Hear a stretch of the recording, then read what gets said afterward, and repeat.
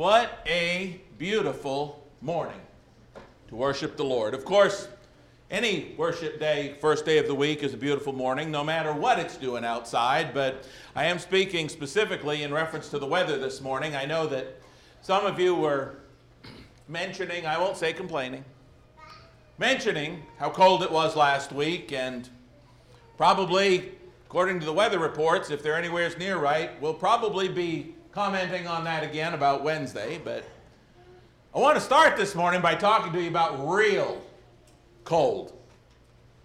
In March of 1996, for those of you that were around then, John Krakauer was part of an expedition to the top of Mount Everest.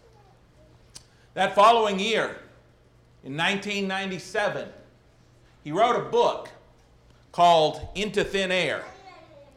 They later made that into a movie. Now, I don't know if the title Into Thin Air was simply because they obviously went into thin air, or if it had something to do with their having to get acclimated. As many of you probably know, if you've spent any time at all studying some of these climbing expeditions, a lot of times what they'll do is they'll go to a base camp and they'll have to wait a day or two, let their bodies become acclimated to the thinner air, and then move on up the mountain, that sort of thing.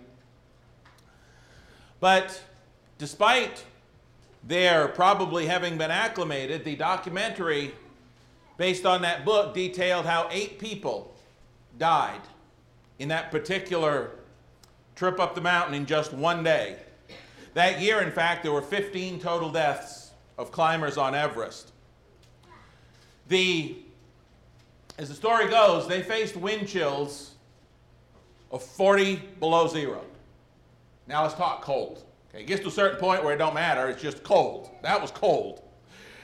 According to Time.com, there has been a total number of 291 deaths climbing Mount Everest. 291. 166 deaths just since the beginning of that particular year's expeditions in 96. I believe, if I recall correctly, that one of the men in that expedition said it was just easier to die than to continue on. As I recall, there was another man who, knowing he was dying and there was no help coming, and as he sat there in a snowbank, he called his wife to comfort her and to tell her that he loved her. And then he put the phone down and froze to death in the snowbank he was in. Years later, there was another expedition, there was another account entitled Into the Death Zone that came out. And that chronicled the death of a young, inexperienced female Canadian woman who climbed the mountain, made it to the top, but she died before she could get down. So I say all of that to say this. I use that as an illustration to say this. Sometimes in our lives, we face a lot of storms. We face some overwhelming storms that can just seem like into the death zone for us. Can just seem like, I don't know how I'm going to get through this. I don't know how I'm going to get out of this. Man, this is just difficult. And you know, despite the acclimation we're all given acclimation to trials, right? We all have enough trials and troubles and problems and burdens in our lives. You'd think we get acclimated after a while, right? But boy, some of them are just so big and so heavy, those storms, when they come in. We can get to the point where we're beaten down and we feel like, I just can't keep going. This is so difficult. I just can't do it. Elijah faced that very thing in 1 Kings chapter 19. We've talked about that before. Elijah got there. The point of this lesson this morning is I want to encourage everybody in this room, every last one of you, and especially those of you that might possibly be in the midst of a killer storm in your life right now. I preach this lesson to encourage you to take a look at some of those in the scriptures who have been in that very same situation and have not only survived, but have come to thrive because of God's help in their life. Please open your Bibles this morning with me to 2 Corinthians chapter 1. The first one that I'd like for us to take a look at, who was basically, if I can use the terminology from that later account that came out, Paul felt like he's in a death zone. 2 Corinthians chapter 1, beginning at verse 8. Paul says, "For we do not want you to be ignorant, brethren, of our trouble, which came to us in Asia." You can read about that, if you'd like, later on in Acts 19, 23 through 41. Continuing on with verse 8 of 2 Corinthians 1, he says, "That we were burdened beyond measure." Infinitely. We were burdened beyond measure, above strength, watch this, so that we despaired even of life. You want to talk about a problem? You want to talk about into the death zone? Paul was there. One version translates this sentence, the second part of verse 8, thus: "We were under great pressure, far beyond our ability to endure, so that we despaired, even of life." Indeed, the Apostle Paul was under great pressure during that time, as he so often was. But one thing to keep in mind, without great pressure, a worthless old lump of coal does not become a priceless diamond. It is only through pressure that a lump of coal becomes a priceless diamond. Notice from that verse, whichever translation you're using, this great pressure that they were under was so vast that he says we couldn't measure it. There's no measure to it. It was far and above, beyond their ability and strength to endure. To even endure, let alone deal with it. Paul doesn't say it was far above and beyond our ability to thrive in, to come out of. He says to even endure, to even go through. He said it's so bad, we despaired, even of life. His death zone, no way out, no way through, and no way they were going to make it. There was nowhere to go. Paul says it was a hopeless situation. There was nowhere to go. There was no way out. There was no way through in this awful thing. Verse 9. "Yes, we had the sentence of death in ourselves." Paul says we were done. We were cooked. It was over. Survival was inconceivable. But here's the good news I want you to see this morning. Yes, we had the sentence of death in ourselves, he says. Why, Paul? That we should not trust in ourselves, but in God. That's why we were allowed to go through it. That's why we were allowed to be in this terrible place where we despaired even of life. So that we would learn not to trust ourselves, but so that we would fully rely on God. Brethren, faith is not faith until it's all you've got to hang on to. Understand that. If you have an alternative plan, it is not the ultimate or the Almighty's plan. If you have a backup plan, it is not a faithfully move forward plan. Remember the sermon I preached quite a while ago, Let Go of the Branch? Guy's out climbing, falls down side of the cliff, grabs onto a branch, says, "Hey, is there anybody up there?" Voice booms out and says, "I'm up here," and says, the guy on the branch says, "Hey, help me out." And the voice says, "Let go of the branch." Dead silence for a minute. Guy cries out, "Anybody else up there?" Sometimes we want to do that with God when God says, "Let go of the branch." Faith is not faith until it's all we've got left. And Paul says, God did this. He allowed this so we would learn to more fully trust in Him. The point of verse 9 is as if that we have faith in God the way we ought to. If we have the strong faith in God that we ought to, we don't have to fear the worst. We don't have to fear the storm. We don't have to fear even death itself. Isn't it wonderful to know that we spend our lifetimes building up our faith, being strengthened in our faith by God, God taking us through all of these terrible things, so that when we get to the point that we're on our deathbed, that we don't have to fear. That's how I want to be on mine. I don't have to fear. Wouldn't that be awesome? So many people, even Christians, perish and they're scared to death. But God's trying to build our faith so that when we despair even of life, we don't have to fear. That's the point of verse 9, brethren. We don't have to fear even death itself, let alone anything less. Jesus said the same thing in Matthew 10, 24 through 39. Did you know that in a sense that you and I are all sentenced to death on a daily basis? Did you know that? Psalm 44 in verse 22, which the Apostle Paul later quotes in Romans 8:36, says this: "Yet for your sake we are killed all day long. We are accounted as sheep for the slaughter." Romans 8:36, quoting again Psalm 44 and verse 22. Remember, Satan prowls around like a roaring lion, seeking somebody to deceive, destroy, and devour. And Satan sees you and I like helpless little sheep just to be slaughtered on a daily basis. And according to Romans 8, Satan, doesn't say Satan there, but it says tribulations and all of that. But Satan will use our tribulations. He'll use our problems. He will use our distresses, our persecutions. He'll use things like famine, nakedness, peril, and sword to try to separate us from the love of God. That's what Romans 8:35 through 39 tells us. He'll try to use those things to separate us from the love of God. He'll try to use peril and danger and stormy, bad, if I can use the terminology, death zone, these overwhelming problems. He'll use those to try to get us to doubt God. That's what Satan wants to do, to get us to doubt and distrust God. Satan wants us to quit and give up on God, and so he allows, or causes, I should say, some of these terrible things. Look what Paul says here.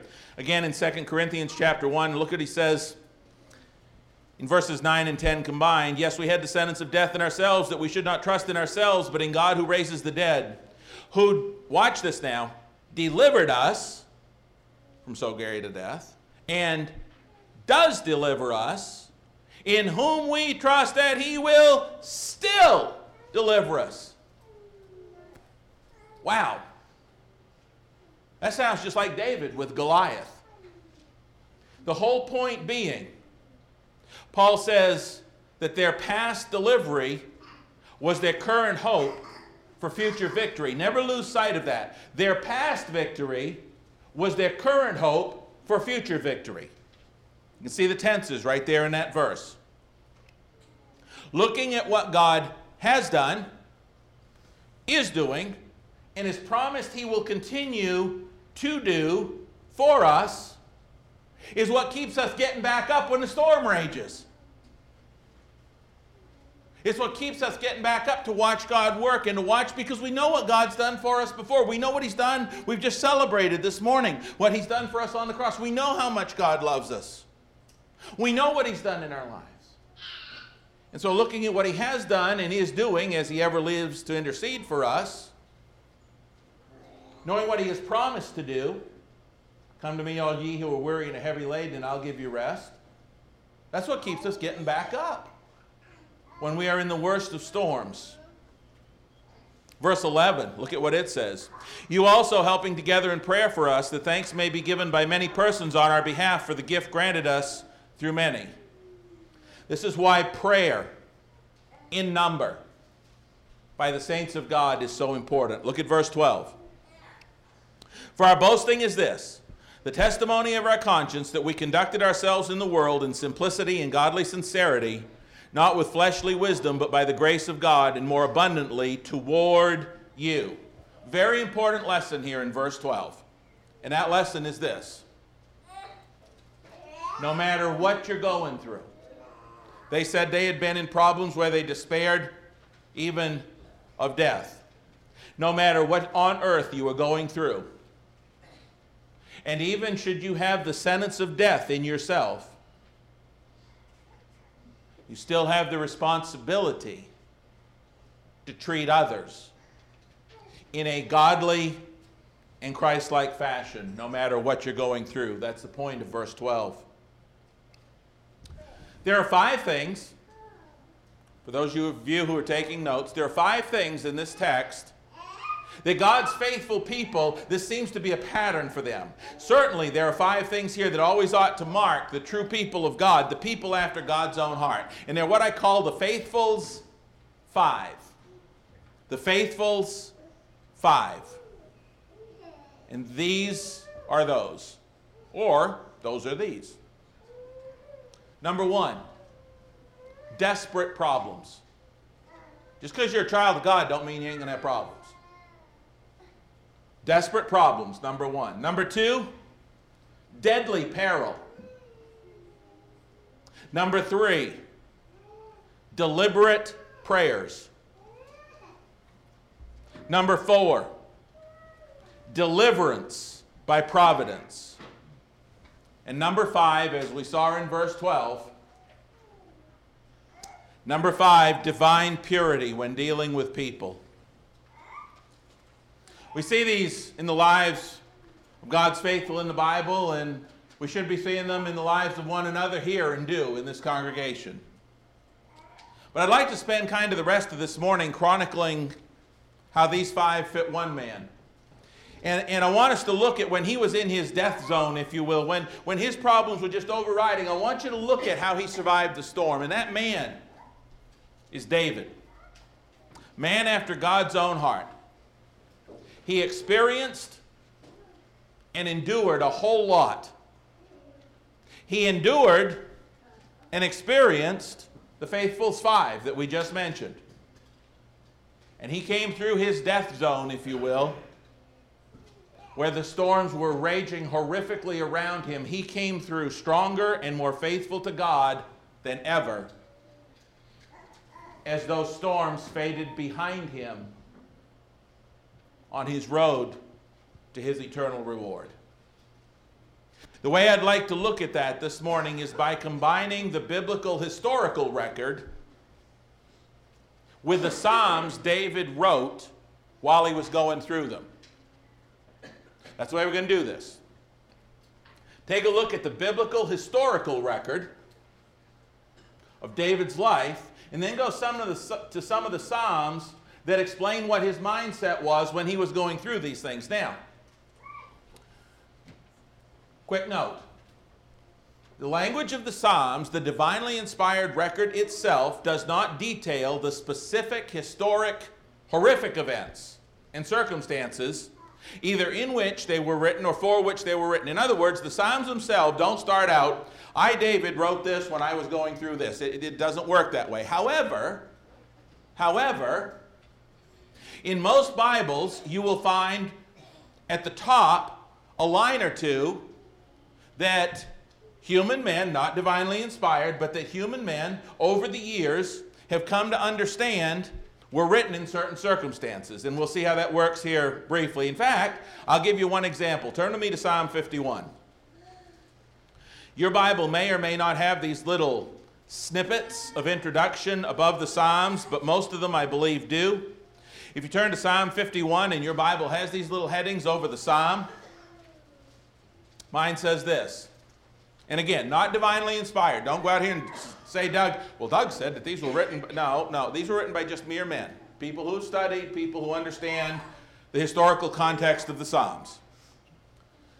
Psalm 51, to the chief musician, a psalm of David when Nathan the prophet went to him after he had gone into Bathsheba. Now, if that is indeed the case, as most believe it was, it lends a whole lot more power to the words of this psalm as you read it when you understand the background circumstances to it. When you understand that this was a psalm where David was brokenhearted because he committed adultery with Bathsheba, and he's just pouring his heart out to God, and how heartbroken he is, how much he's trying to repent with everything in his body.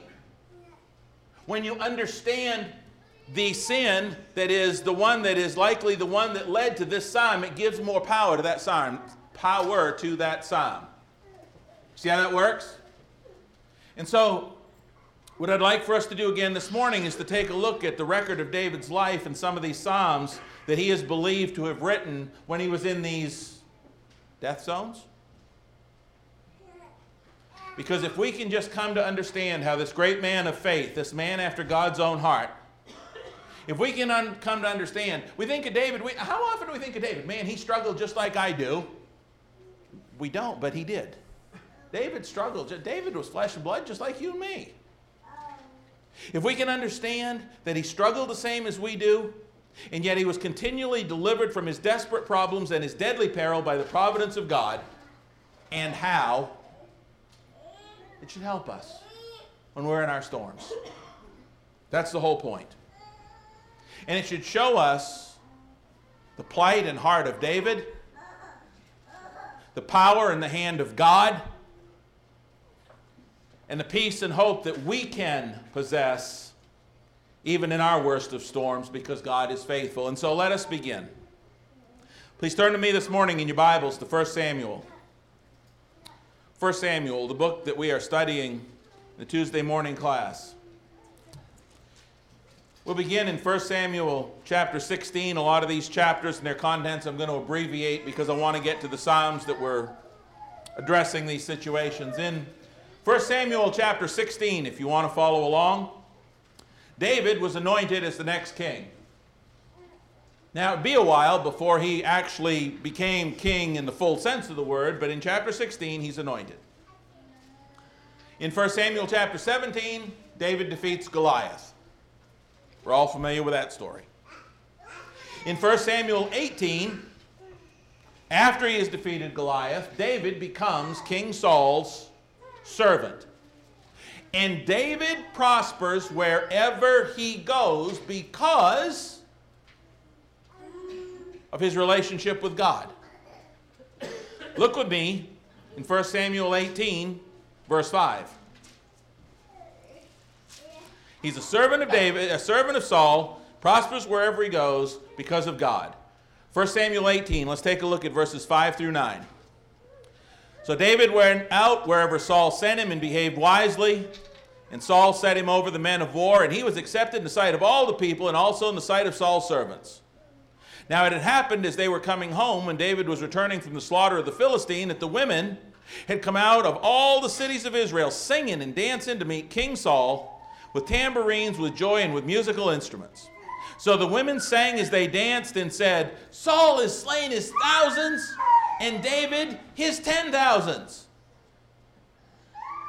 Then Saul was very angry, and the saying displeased him, and he said, they have ascribed to David 10,000s, and to me they've ascribed only thousands? What more can he have but the kingdom? So Saul eyed David from that day forward. The next few verses, Saul tries to spear David to death. Look with me in verse 14 and following. But David behaved wisely in all his ways, and the Lord was with him. Therefore, when Saul saw that he behaved very wisely, he was afraid of him. But all Israel and Judah loved David because he went out and came in before them. Verses 17 through 27. Again, we see that Saul sets a trap for David, tries to get David killed by the hand of the Philistines. Verse 25. But that didn't work. Look at verses 28 and 9 of chapter 18. Thus Saul saw and knew that the Lord was with David, and that Michal, Saul's daughter, loved him. And Saul was still more afraid of David. So Saul became David's enemy continually. Please notice that the text does not say David became Saul's enemy. David wasn't looking to make an enemy at all. David was he was respectful of King Saul, the anointed one of God. He was very respectful. But at the same time, Saul became David's enemy throughout. Now, in chapter 19 of 1 Samuel, the first 9 verses, Saul seeks to get David killed again. Then he relents. David has another victory over the Philistines. And look what happens in verses 10 through 12 of 1 Samuel 19. Look in verses 10 through 12. Then Saul sought to pin David to the wall with a spear. He's doing it again. But he slipped away from Saul's presence. He drove the spear into the wall. So David fled and escaped that night. This is, again, Saul's trying to kill him. Saul also sent messengers to David's house to watch him and to kill him in the morning. And Michal, David's wife, told him, saying, if you do not save your life tonight, tomorrow you'll be killed. So Michal let David down through a window, and he went and fled and escaped. Do you understand the situation David's in? The king tried to kill him a couple times, pin him to the wall with a spear. And now the king has sent people to his house. How would you like your house surrounded and there's a whole posse around your house and they're gunning for you, and in the morning they're going to kill you? And this was real. We read this and we say, well, yeah, that's David and blah, blah, blah. It's a real situation. They're going to kill him. He is in the death zone. He's going to die, as far as they're concerned. David's plight is horrible. And his wife says, look, they're going to kill you in the morning. You're going to die. The only chance you got is to run for your life. None of us have probably ever had to run for our lives. David had to run for his life. He had to leave his wife behind. He had to leave his household behind. This is an awful situation. What's David's mindset? What's David thinking while he's running from his home and his wife and his house and from the king that he's only served and done so well? What's David's mindset? Turn with me, if you would, to Psalm 59. Psalm 59. We're going to go back and forth between Psalms and 1 Samuel. Psalm 59. Look at the superscription at the top, if your Bible contains one.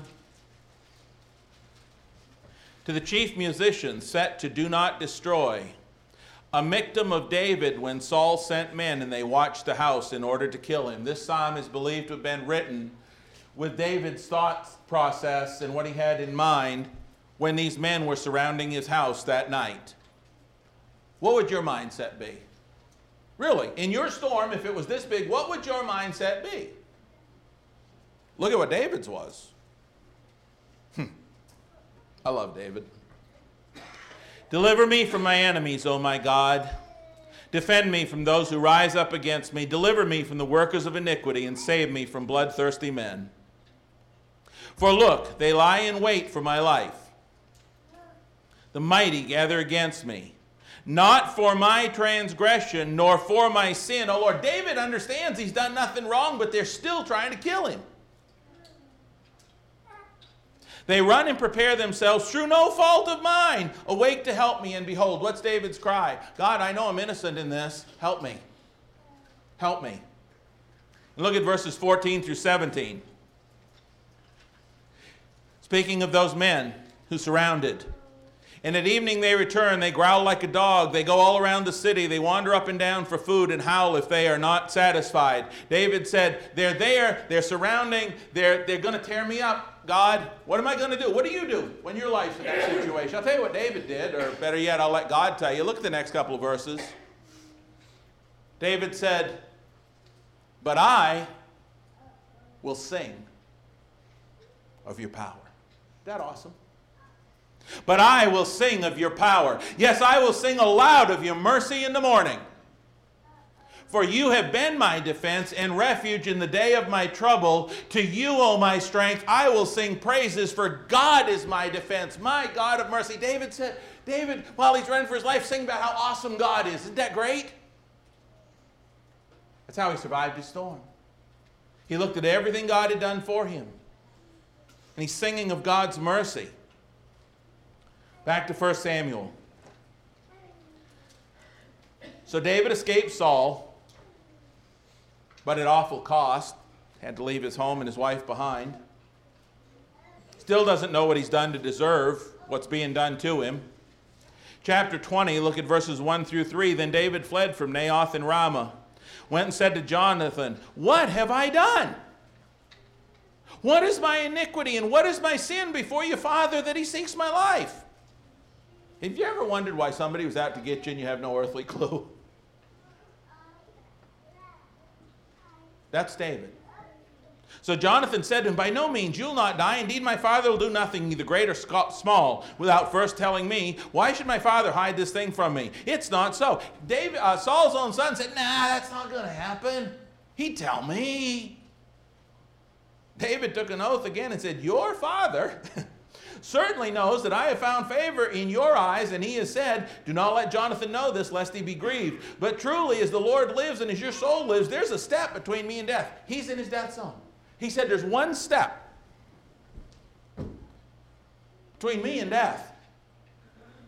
It could come any moment. I am in deadly peril here. In chapter 21, David goes to Nob, and Ahimelech, not Abimelech, two different people. Ahimelech the priest gives him the sword of Goliath. David flees again. He's running for his life. He goes to King Achish of Gath, a city of the Philistines. Now what's ironic about this is a couple chapters earlier, David's killed 200 Philistines, and now he's fleeing to the king of Gath, which is a city of Philistia. And talk about despairing for your life. It's pretty bad. Pretty bad when you've got to run for refuge to the enemy you hate so much that you've just killed 200 of his men. Just saying. Or 200 men of that country. But David is in desperate straits here, and so he runs. And it's so bad that he pretends in chapter 21, verses 10 through 15, to be insane for the king of Gath. What was he thinking? Psalm 34 tells us. Please turn there. Psalm 34. David, what were you doing? Well, superscription, and if they are correct, this psalm was written about that very thing. Psalm 34 says, a psalm of David when he pretended madness before Abimelech, same as Achish, who drove him away and he departed. What's David's mindset? What's he thinking of? Look at this. Don't miss this in your storm. Look at David. All he's lost, all the running he's done, he's one step ahead of death. The king's out to get him. What's the first line? I will bless the Lord at all times. His praise shall continually be in my mouth. Isn't that beautiful? My soul shall make its boast in the Lord. The humble shall hear of it and be glad. Oh, magnify the Lord with me and let us exalt his name together. David's thoughts are totally on the goodness of God. He says, why don't you come join me in celebrating God? David, wait, David, don't you understand? Look at all the losses. My eyes are on God. And I am going to magnify his name. Why do people, when they're going through the worst troubles of their life, stop coming to church? The one time they need to be here the most, they let Satan convince them not to come. What is the deal with that? Not David. Look what David said. David is just so grateful in spite of all he's lost. He says, I sought the Lord and he heard me. He delivered me from all my fears. They looked to him and were radiant, and their faces were not ashamed. This poor man cried out and the Lord heard him, saved him out of all his troubles. David. Yeah, but what about Saul, David? He's after. The angel of the Lord encamps all around those who fear him and delivers them. Oh, taste and see that the Lord is good. Can we say that? Can we say that in the middle of our worst storms? Can we say to somebody, oh, taste and see how good the Lord is? Can if we're looking only at him. If we're looking at our troubles, we can't. David says, taste and see that the Lord is good. Blessed is the man who trusts him. David said, I still trust him totally. Doesn't matter what I've had to leave behind. Doesn't matter what's gone or what it's cost me. I trust God. Oh, fear the Lord, you his saints. There is no want to those who fear him. The young lions lack and suffer hunger, but those who seek the Lord will not lack any good thing. David said, I'm not lacking anything. And I love verse 11. Come, you children, listen to me, and I will teach you the fear of the Lord. Wouldn't it be wonderful? Wouldn't it be wonderful if you and I could have this time machine where we could go back and sit at the feet of King David and listen to all of his godly wisdom? Wouldn't that be cool? You know what? We don't need one. Because right now we get to sit at the feet of David. What does David say? He says, come to me, and I will teach you. I will teach you the fear of the Lord. David said, come sit. Come listen. Come listen to me. I'll teach you the fear of the Lord. I'll teach you how to do this. That's what this lesson this morning's about. And he says, who is the man who desires life and loves many good days that he may see good? Keep your tongue from evil and your lips from speaking deceit. Depart from evil and do good. Seek peace and pursue it. What do we say sometimes when people accuse us of things? You ever heard the saying, if I'm going to have the name, I'm going to have the game? You ever heard that? Say, well, somebody's going to blame me for being like that. I'm going to be like that. Ain't what David said. David was being blamed for something he didn't know. All he done was the right thing. And he says, you know what I'm going to continue to do? Keep your tongue from evil, your lips from speaking deceit. Depart from evil. Seek peace and pursue it. He said, that's you want to learn how to deal with these situations? The eyes of the Lord are on the righteous, and his ears are open to their cry. The face of the Lord is against those who do evil, to cut off the remembrance of them from the earth. David says, I know God's got this, and I trust him that he's got this. The righteous cry out, and the Lord hears and delivers them out of all their... Is that verse true? It's black and white, ain't it? Y'all seeing it in your Bibles? Yep. The Lord is near to those who have a broken heart and saves such as have a contrite spirit. Verse 19. Many are the afflictions of the righteous. Just because you're living a godly life does not mean you're not going to have trouble. In fact, look at Job, look at a number of others, look at this text. Many are the afflictions of the righteous. David didn't say, well, this must all be happening to me because I'm a rotten person who ain't doing God's will. That's not what he said. David knew he had tried to serve God. David didn't say, I'm rotten, so God's getting even with me. That wasn't the case at all. He said, many are the afflictions of the righteous. You live for God, and there's still going to be bad people who want to do bad things to you. But the Lord delivers him out of them all. He guards all his bones. Not one of them is broken. Verse 23, the Lord redeems the soul of his servants, and none of those who trust in him shall be condemned. None of them. Does that include you? Does that include me? None of them who trust God are going to be condemned. Wow, David. Wow. And he says, I'm one of them. King Saul is pursuing him, trying to kill him. The king of Gath has driven him away. And all David can do is praise the Lord? What is wrong with him? Not a thing. Would that we could be as wrong, quote unquote, as David. David, you've lost everything. God's got this. If there ever was a psalm that said, those who stay faithful and devoted and obedient to God throughout the worst storms of their lives will be rewarded by God, this is it. Look again at verses 17 through 22. You think Job would agree with verses 17 through 22? What about Joseph? You suppose Joseph would agree with oh yeah.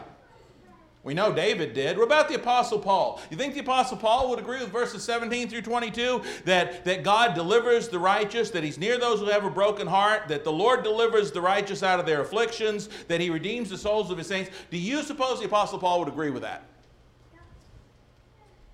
Yeah, he did, because it's all divinely inspired. One author, many men, but still. In 1 Samuel chapter 22, Doeg the Edomite tells Saul where David is hiding. Doeg the Edomite tells Saul that David has gone to Nob and he's received help there, and so King Saul pursues him to Nob, and Doeg the Edomite slays 85 of those priests who were friendly toward David, as well as having the entire city. Doeg has, or King Saul through Doeg has the entire city, men, women, children, and livestock, according to that chapter, just wiped out. These were people who supported David largely. What was David's focus? Turn with me to Psalm 52, and I'll show you. Psalm 52. The superscript says, to the chief musician, a contemplation of David when Doeg the Edomite went and told Saul and said to him, David is gone to the house of Ahimelech. Your friends that have helped you, your friends that have supported you, they've all been killed because they supported you. That's where you are if you're David. What are David's thoughts? Verse 1 of Psalm 52 and following. Why do you boast in evil, O mighty man? The goodness of God endures continually. Your tongue devises destruction like a sharp razor working deceitfully. You love evil more than good, lying rather than speaking righteousness. You love all devouring words, you deceitful tongue. Remember, Doeg had told Saul where David was getting help. But David says, God's got this. Or if I use David's words, verse 5 and following, God shall likewise destroy you forever. He'll take you away, pluck you out of your dwelling place, and uproot you from the land of the living. The righteous shall see and fear and laugh at him, saying, here's the man who didn't make God his strength, but trusted in the abundance of his riches and strengthened himself in his wickedness. And I love the way he closes it. Look at these last two verses. But I am like a green olive tree in the house of God. I trust in the mercy of God forever and ever. What's David saying? David's saying, you can do all the bad stuff you want to do. You can cause all the hate and evil and misery and death that you want to cause, but I'm telling you right now, number one, God will take care of it and you. And number two, you can't even put a dent in my trust of God. I will trust in Him, in His mercy forever and ever. Verse 9, I will praise you forever. He said, I'm going to keep on praising God and trusting His mercy because you have done it. And in the presence of your saints, I will wait on your name, for it is good. Was David going to stop assembling with people that loved God? Nope. Was he going to stop praising God? Nope. Was he going to stop hoping in the mercy of God? Nope. Didn't matter what evil men did. So he gets through it, and he gets through it well. Back to 1 Samuel chapter 23. Saul continues to try to find David and kill him. The pursuit heats up, the chase closes, and the noose tightens in 1 Samuel chapter 23. Look at verses 26 through 29 of that chapter. 1 Samuel 23, beginning at verse 26. Look how close it's getting. And Saul went on one side of the mountain, David and his men on the other side. David made haste to get away from Saul, for Saul and his men were encircling David and his men to take them. It's about over. David's about done. So thinks Saul. But a messenger came to Saul saying, hurry and come, for the Philistines have invaded the land. Therefore Saul returned from pursuing David and went against the Philistines, so they called the place the Rock of Escape. Did you get that? I love that. You know what that's called? Deliverance by providence.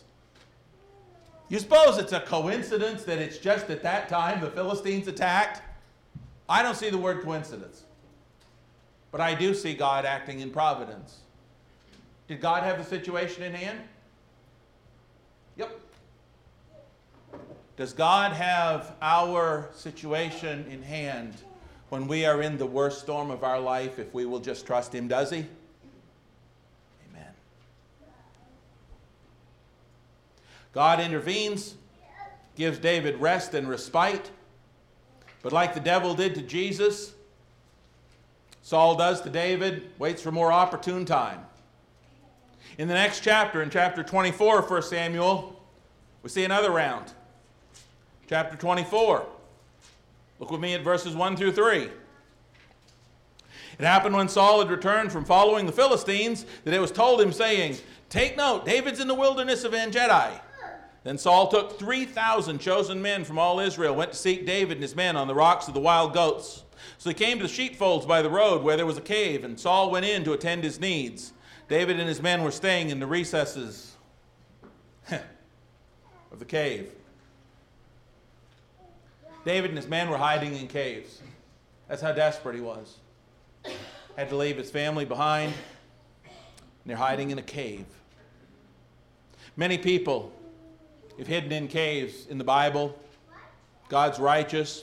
In fact, Hebrews 11:37 and 38 says of God's faithful people, they were stoned, they were sawn in two, They were tempted, they were slain with a sword, they wandered about in sheepskins and goatskins, being destitute, afflicted, and tormented, of whom the world was not worthy. They wandered in deserts and mountains, in dens and caves of the earth. Hebrews 11, 37 and 38. If you miss everything else about this morning's sermon, don't miss this. Do you know what Hebrews 11, 37 and 38 says when it talks about the righteous? They've had to hide in caves and all these other things. You know what that says?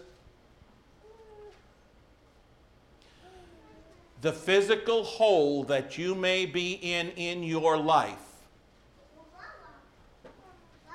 is in no way a reflection of the spiritual health you have with God. Did you get that? It was the righteous that were hiding in the caves. Now it's David. Get this again. For the storms in your life, for the death zones, for all of that, for those overwhelming struggles, the hole you are in your life is in no way indicative of your spiritual relationship with God, because it was those who had the best spiritual relationship with God that were in those holes. Don't say, well, God's given up on me. Here I am. Oh, woe is me. Look at the mess I'm in. What a terrible situation. God's given. No, he hasn't. Those with the greatest relationships were in the deepest holes in the ground. Listen. Was Lot faithful to God? Was Lot a faithful man? Yes, he was. Guess what? After the destruction of Sodom and Gomorrah, do you know where Lot was found? Living in a cave. Genesis 19 and verse 30. There were 100 faithful prophets that Obadiah hid away from Jezebel in 1 Kings 18. Faithful prophets. Guess where they were? They were in a hole. Same kind of place that David has been forced now to flee with his followers. How did David feel about that? Well, I'm glad you asked. Look with me in Psalm 57. I'll tell you how David felt about it. This is a Michtam of David when he fled from Saul into the cave, at least according to the superscription. He says, "Be merciful to me, O God, be merciful to me, for my soul trusts in you. And in the shadow of your wings I will make my refuge until these calamities have passed by." I could spend a long time talking about verse 1. A lot of this morning. We could have made a whole sermon series. I'm just hitting highlights. But listen. You see what David said in verse 1? He said, God, I will make you my refuge until these calamities have passed by. David said, I know they're going to end. I know the calamity is going to come. It's a passing storm. Brethren, we need to understand in our lives, the storm will pass. We just need to hang on to God while the skies are dark. While the thunder booms, while the snow falls, while the problems arise, we just need to hang on to God, take refuge in God, because these calamities will pass. David said in verse 2, I will cry out to God Most High, to God who performs all things for me. Right there, David says, I know God's got this. It doesn't matter how big my problem is. I know God's got it. He shall send from heaven and save me. He reproaches the one who would swallow me up. God will send forth his mercy and his truth. Now, he wasn't denying the mess he was in. Look at verse 4. My soul is among lions. I lie among the sons of men who are set on fire, whose teeth are spears and arrows, their tongue a sharp sword. Be exalted, O God, above the heavens, and let your glory be above all the earth. They prepared a net for my steps. My soul is bowed down. They've dug a pit before me. In the midst of it, they themselves have fallen. David said, they're closing the net. They're right there, God. Do something. I know you got this. I'm just waiting to see what you do. But do you see the next verse? Look at verse 7. I love this. I start preaching in a minute. My heart, David says, even in the midst of all he's been through, and we've talked about this morning, my heart is steadfast, O God. My heart is. David said, I trust you as much now as before this whole thing started, if not more. Do you get that? My heart, I'm not moving. My faith is not moving off God. My heart is steadfast, O God. I will sing and give praise. Awake my glory, awake lute and harp. I will awaken the dawn. He said, I'm going to sing so loud, I'm going to wake the morning up. You know, you'd think when you'd read that he's like sitting on his throne and everything's going fine. No, he's sitting in a cave. I will praise you, O Lord, among the peoples. I'll sing to you among the nations. Your mercy reaches the heavens and your truth to the clouds. Be exalted, O God, above the heavens, and let your glory be above all the earth. Turn with me to Psalm 142. Wow. Psalm 142. This is a prayer of David when he was in the cave. I cry out, he says, to the Lord with my voice. With my voice to the Lord I make supplication. I pour out my complaint before him. I declare before him my trouble. David wasn't denying he was in trouble. But he says, when my spirit was overwhelmed within me, you knew my path. When we're in our worst nightmare, when we are overwhelmed, when the snow's coming down and we're on our Mount Everest and there's nobody around and there's just a storm and we're going to die and we know, when we're in our death zone, when we're in that place where we are just so overwhelmed, do you understand that God knows exactly where you are? You are not lost because God knows exactly where you are. When my spirit was overwhelmed, then you knew my path. In the way in which I walk, they have secretly set a snare for me. He said, they've set a snare, but you know where I am. Look on my right hand and see. There's no one who acknowledges me. Refuge has failed me. No one cares for my soul. He felt alone. He said, I cried out to you, O Lord. I said, you're my refuge, my portion in the land of the living. Attend to my cry, for I am brought very low. Deliver me from my persecutors. They're stronger than I am. Bring my soul out of prison that I may praise your name. The righteous shall surround me, for you shall deal bountifully with me. Look at the last line of verse 7. Had David given up on God? He said, you can take care of this, God. So, as we move on here, I want you to look with me back where we were in 1 Samuel, and we will conclude. Chapter 24, 1 Samuel.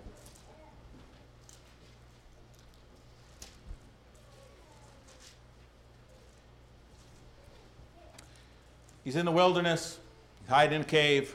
Saul comes in to attend his needs. And here he is. Here's the guy that's been chasing David that cost him so much, killed all of his friends. And here Saul, without his guards, steps into the entrance of the cave to attend his needs. And here's David. You don't know David, his men are back in the cave. This is it. Now, here's the thing.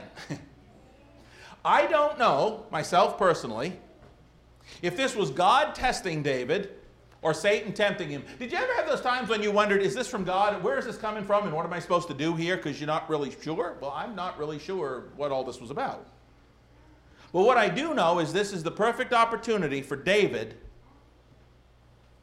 to compromise his convictions. Young people, are you hearing me? This was the perfect opportunity for David to compromise his convictions. It was his opportunity to take vengeance himself.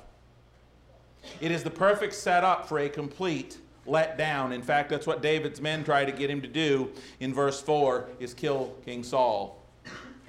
And here stands all the misery, all the suffering, the personification of everything bad that's happened to David. And David's and we know what happened, don't we?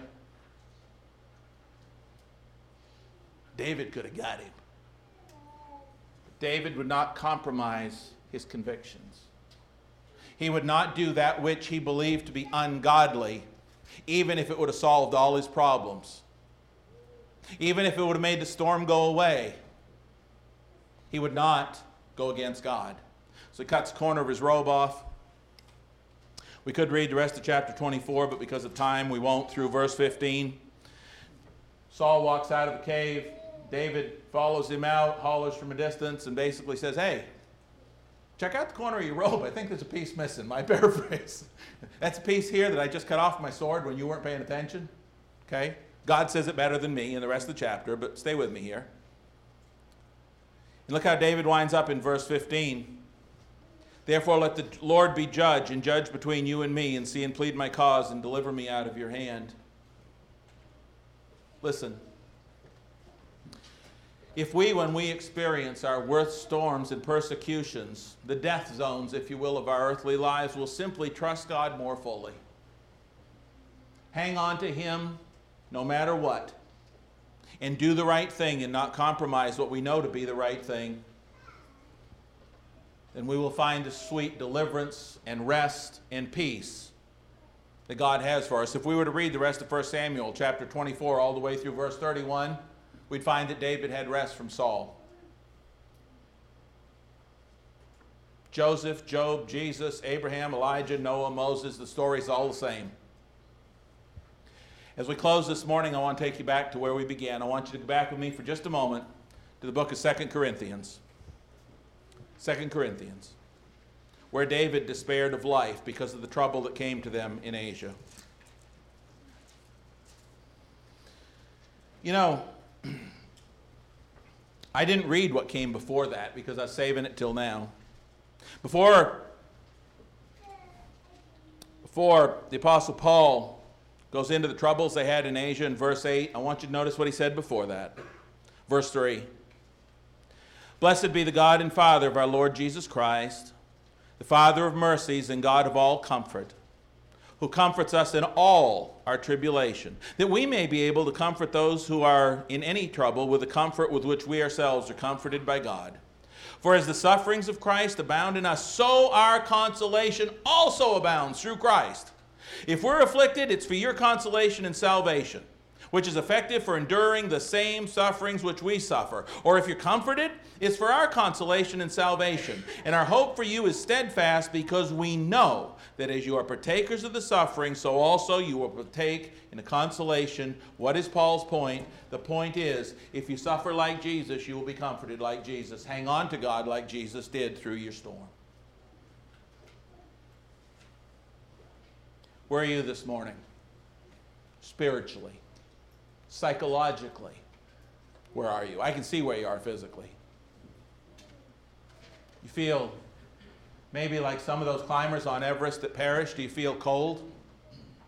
You feel alone? You feel deserted because you can't see where your help's to come from? Newsflash, you're not any of those things. You're not alone. Even in our trials, God knows where we are. You're not any more alone in your storm than David was in his, or the Apostle Paul was in his. Satan wants to deceive you into thinking you're alone. Because if he can single you out, he can take you down. Satan wants to deceive you into thinking you are alone, but you are not. When we realize in those situations, when we realize that and start praising God with all we've got for His presence with us in those problems and the deliverance to come, things will always get better. Do you hear me? When we realize God is with us and we start singing His praises and we focus on the fact He's with us and we focus on what He's done and we focus on what He's going to do, those situations always change. Because we change. That all begins when we make that decision to become His child.